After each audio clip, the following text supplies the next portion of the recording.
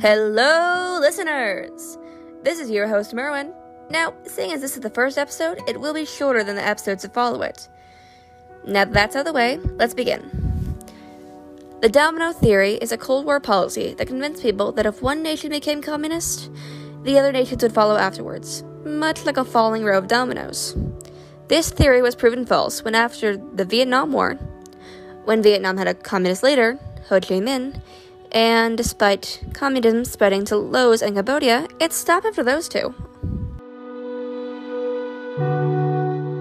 Now, as to why people believed so strongly in this theory, it was because of President Eisenhower's speech on the matter, saying that, and I quote, "The possible consequences of the loss of Indochina are just incalculable to the free world," end quote.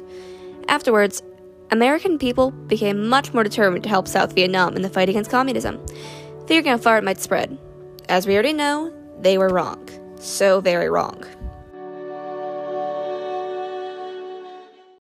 As for the effect it had on the Cold War, it helped fuel America's fires in the fight for what they assumed was right.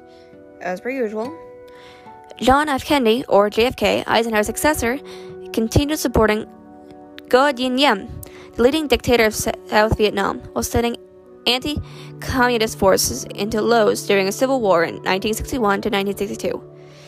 In 1963, when it was made clear that Diem had fallen out of favor with the people, confirmed when he was later assassinated, Kennedy stopped supporting Diem, while adamantly sticking by his belief in the domino theory.